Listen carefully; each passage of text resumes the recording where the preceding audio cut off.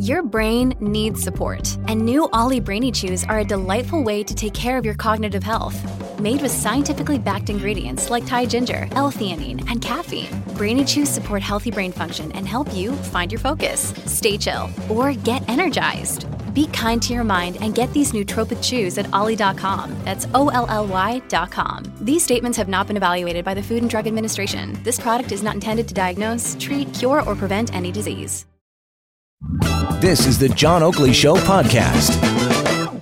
And away we go. Topics worthy of discussion for Pizzaville. Dial pound 3636. It's Thursday. Mr. Shurman in the house. Broadcaster, businessman, former MPP, Peter Shurman. How you doing? Johnny, it must be Thursday. I'm doing great and delighted to be with you. Likewise. David Wills, Senior VP of Media Profile. That's a leading Toronto public relations agency. How's Mr. Wills? I am fantastic. This is the last thing I'm going to do before going on vacation for a week and a day. So where are you off to? I'm off to the Dominican Republic. I was going to say Hubei or somewhere like that. You know, I hear the flights are cheap. Oh, yeah. Tehran. You can go there and back, all inclusive. Are you at all nervous about flying and getting into a plane that's basic Petri dish on whatever?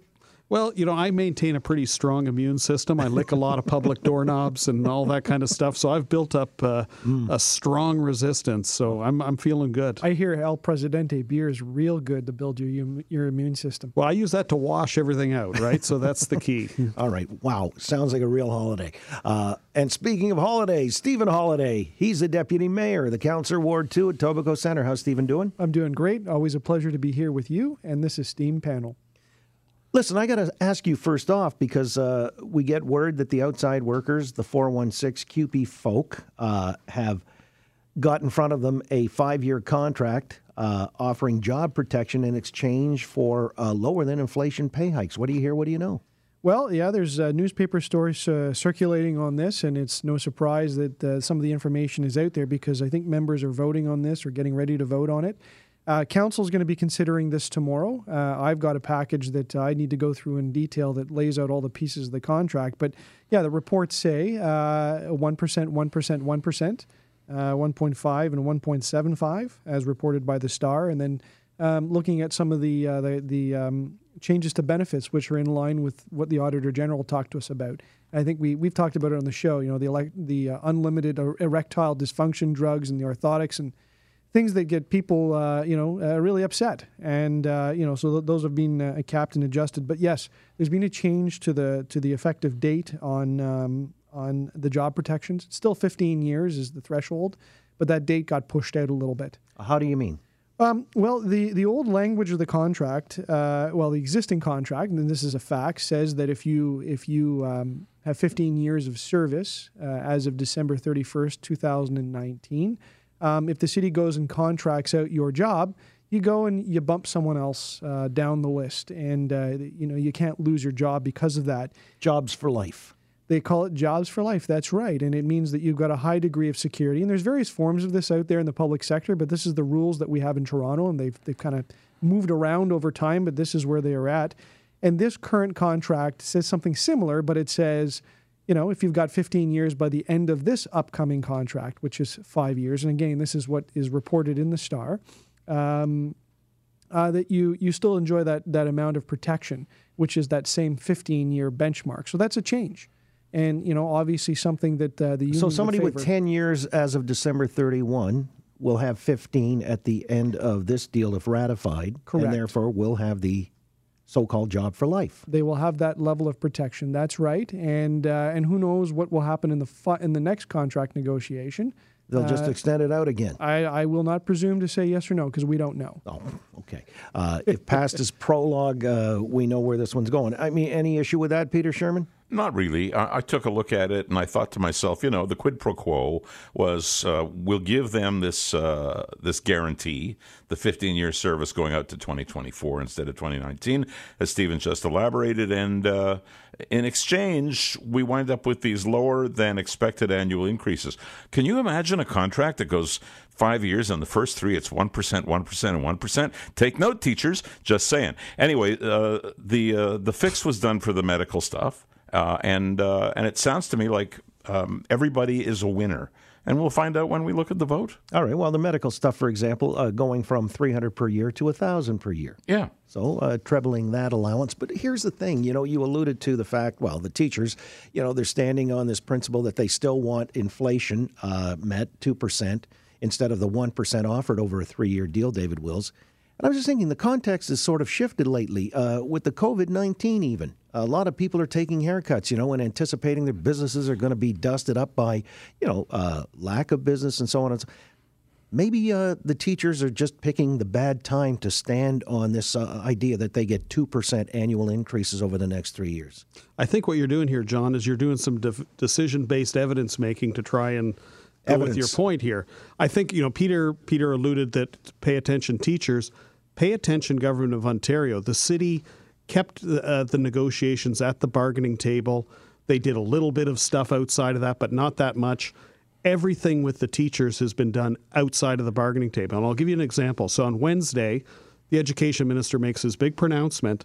The secondary school teachers were at the bargaining table at that time, and the bargaining team did not know that the minister was making that announcement and had nothing to offer because they couldn't bargain anything because they didn't know about it. As of 4 o'clock today, the teachers' unions had still not received a proposal from the government. So the government is saying, hey, react to this. And they're saying, react to what? You haven't given us a proposal. They have to provide that to the mediator. The mediator will say, hey, we've got something to talk about. Let's get back to the table. They haven't done it. They've done a press conference. And then they accuse the other side of not doing it. That's not how good bargaining was. The city and QP 416 did good bargaining, and they got a deal with no disruption. That's how you get it done. And I think that, this thing about the wage increase, that should be talked about there. I think to say the teachers are digging in on this, they've already lost 2% of their wages. It's not with the strike days. They don't get paid when they strike. Okay. Well, but to say that they're greedy is just disingenuous. Well, it's not that they're greedy. It's just so much that, when you were comparing the two unions, let's say, QP 416 didn't stage all these massive rallies, and you're talking about bargaining in public. Because the bargaining continued. They didn't have to do it. Well, they chose also not to. Here's another thing. Since 2012, teachers have taken a below cost of living increase with their wages. They're doing their part. They've been reasonable on that wage front. And to imply, and for the government to continue to say that they're being greedy, they want more and more and more. They've been falling farther behind on cost of living. They've been doing their part. How about benefits? The benefits are benefits, John. The cost of drugs keeps going up. And to say that you're going to cap that and cut is actually a big cut. If drug prices are increasing... 7% sound reasonable to you as an increase that they're asking? Well, a lot of drug prices are going up by 12, 15, 20%. There's new drugs coming on that these things, when you cap that at 1%, it's effectively a cut. So you can't... they are very different things. They're throwing this stuff out again in the press. They should be talking at the table. They should bring this proposal, because the other thing that the minister flinched on, they said, oh, are you going to agree to this through a life of contract? And he said, oh, we'll see. Well, and it's so if the chief negotiator for the teachers is finished, I might like to make a comment. I'm sorry about that, but you know what? David, we listened for 3 minutes. Okay, greedy is as greedy does. And if you want to talk about negotiation via the media by holding a press conference, both sides are guilty of that, and I readily admit it, but it's not one side only. Number one. Number two, what he's essentially done is, we talked about this last week. I said, you know what? And we could play the tape, but we won't. I said, if we cave a little bit on the at the government level on the issue of e-learning, and we cave a little bit on the issue of class size, and we bring it down to money, you're still going to have a problem. I would say this, that you're right. A formal offer has to be presented. But if you really wanted to act in good faith and you were part of any of the teachers' unions, the least you could have done is say, okay, we'll stand down on our job action pending the submission of an offer and the agreement to sit down at a table with all of us. And nobody said that. Nobody's done that. Instead, they're out of school today. That's not the way to negotiate either. So I think each side has blame to be leveled, and what it really is about is the kids. And if it's about money, then have the temerity to say so. It's not about the money, and it's not about the kids. Clearly, the government wants to reduce the cost. So they throw they've this said out there. that. They've always said that. But they won't even put an offer forward that can be negotiated and can be bargained. So it's completely disingenuous, erodes even more trust between the two parties.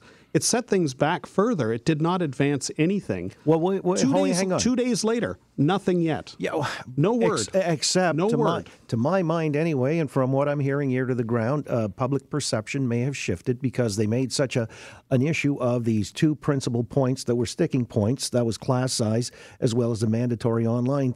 If that's taken off the table, if only in a promissory way by the minister. Share the details, John. Well, all right, but Share you know the what? At a details. 30,000-foot level, people don't get into the details It's not and at the minutiae. 30,000 feet. It's up in space right now because it's not. It's how does the opt-in on e-learning? They ask one question. How does that work? Oh, we don't know.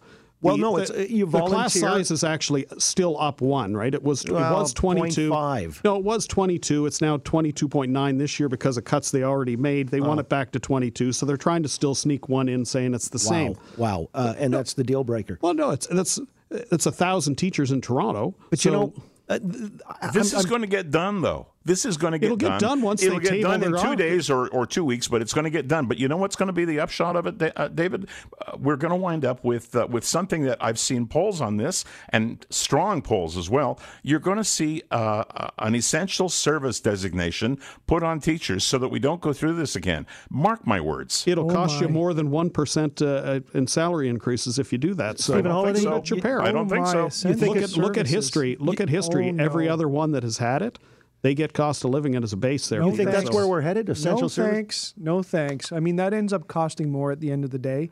Why? It doesn't cost you more on the TTC. It is a very expensive proposition because you put it into the hands of arbitrators and they work their way through this and they give awards and you look at the police, look at all the others. I don't mean to interrupt, but when you designated essential service, as we did with the TTC, and I was part of that, without a contract being attached to it, all you're doing is saying you can't strike. Sorry, you can't. You got to negotiate. You got to come up with a contract, but your strike right is taken away because you were an essential service. That's all I'm talking about. But the way that the salaries are often determined is you look at the marketplace, and then it's that old theory of one boat rises, so does all the tide. And it's the same thing when you look at the emergency services and the police. It is a very expensive endeavor, and the quid pro quo, of course, is labor stability in places where it really, really matters. Like things like police, firefighters, and arguably the TTC, that if there is a disruption, we have major economic issue. In the case of the teachers, I mean, I think this is over, and the writing is on the wall. It's just people are going to have to take a little bit of time to recognize it. The key fighting issues have now been withdrawn off the table from the provincial government, which I find is a huge, Stephen, you can't say they're off the table when they haven't put their offer on the table. Yeah, but it's done They can't in public. come to a Those are deal until there's semantics. something on the table. Either It's not semantics. It's the exact opposite of semantics. It's either what they mean, they mean will what get they to say in the media, or if they're putting something different on the table, I have exception If they put on a that, proposal forward, they can bargain. Until it's they inevitable. do, if all they're going to do is press conferences, the mediator will not bring them back because there's nothing to talk about. Well, then there'll be nothing to talk about for a long time, I guess. But how do you sign a contract if the government doesn't put an offer Why forward? don't the teachers put forward another offer then? Tomorrow, they could put an offer forward and force the teachers to vote on it. Ask yourself why they haven't done it. I really don't know. I'm not at the bargaining table, but all I can say is that the government's given huge concessions on this. I think have they though? I think they've once they see it in writing, then we can decide on that. Because I've always said it's about control and it's about who calls the policy decisions.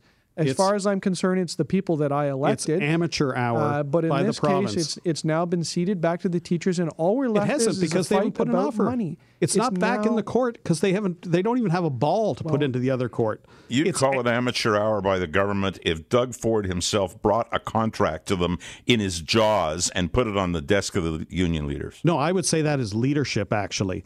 And that's disingenuous. What's amateur hour is that they trot out and do a press conference without anything to back it up. They got to put it on the table. If Doug Ford put it forward, I would be the first to say that's leadership because he's saying, I'm confident, I'm going to put this forward. We're not seeing that right now, Peter. All right. Well, on that, go ahead, Peter, quickly. No, I was just going to say it's going to happen. Well, that's what I was going to say as well. As a matter of fact, to the point, the inevitability of it seems like it's in the cards now because he's made the public statement, and whether or not it's, there in writing, every dot and iota is being covered off. 48 hours. They've been beacon off about where, making the teachers respond to something that doesn't exist. For 48 hours, they've been beaking off on that. Well, they've signaled their intentions. They've signaled their intentions. They weren't ready. Their bargaining team didn't know what they were doing, and they were bargaining at the moment. That's where you see amateur hour, Peter, and tell me that that's not, and I'm happy to listen to it. So the claim is these weren't new concepts put forward. This is what I saw in the news, was that the government was saying, it's not like we suddenly decided this, that these proposals have gone back and forth, and they've now gone public with it.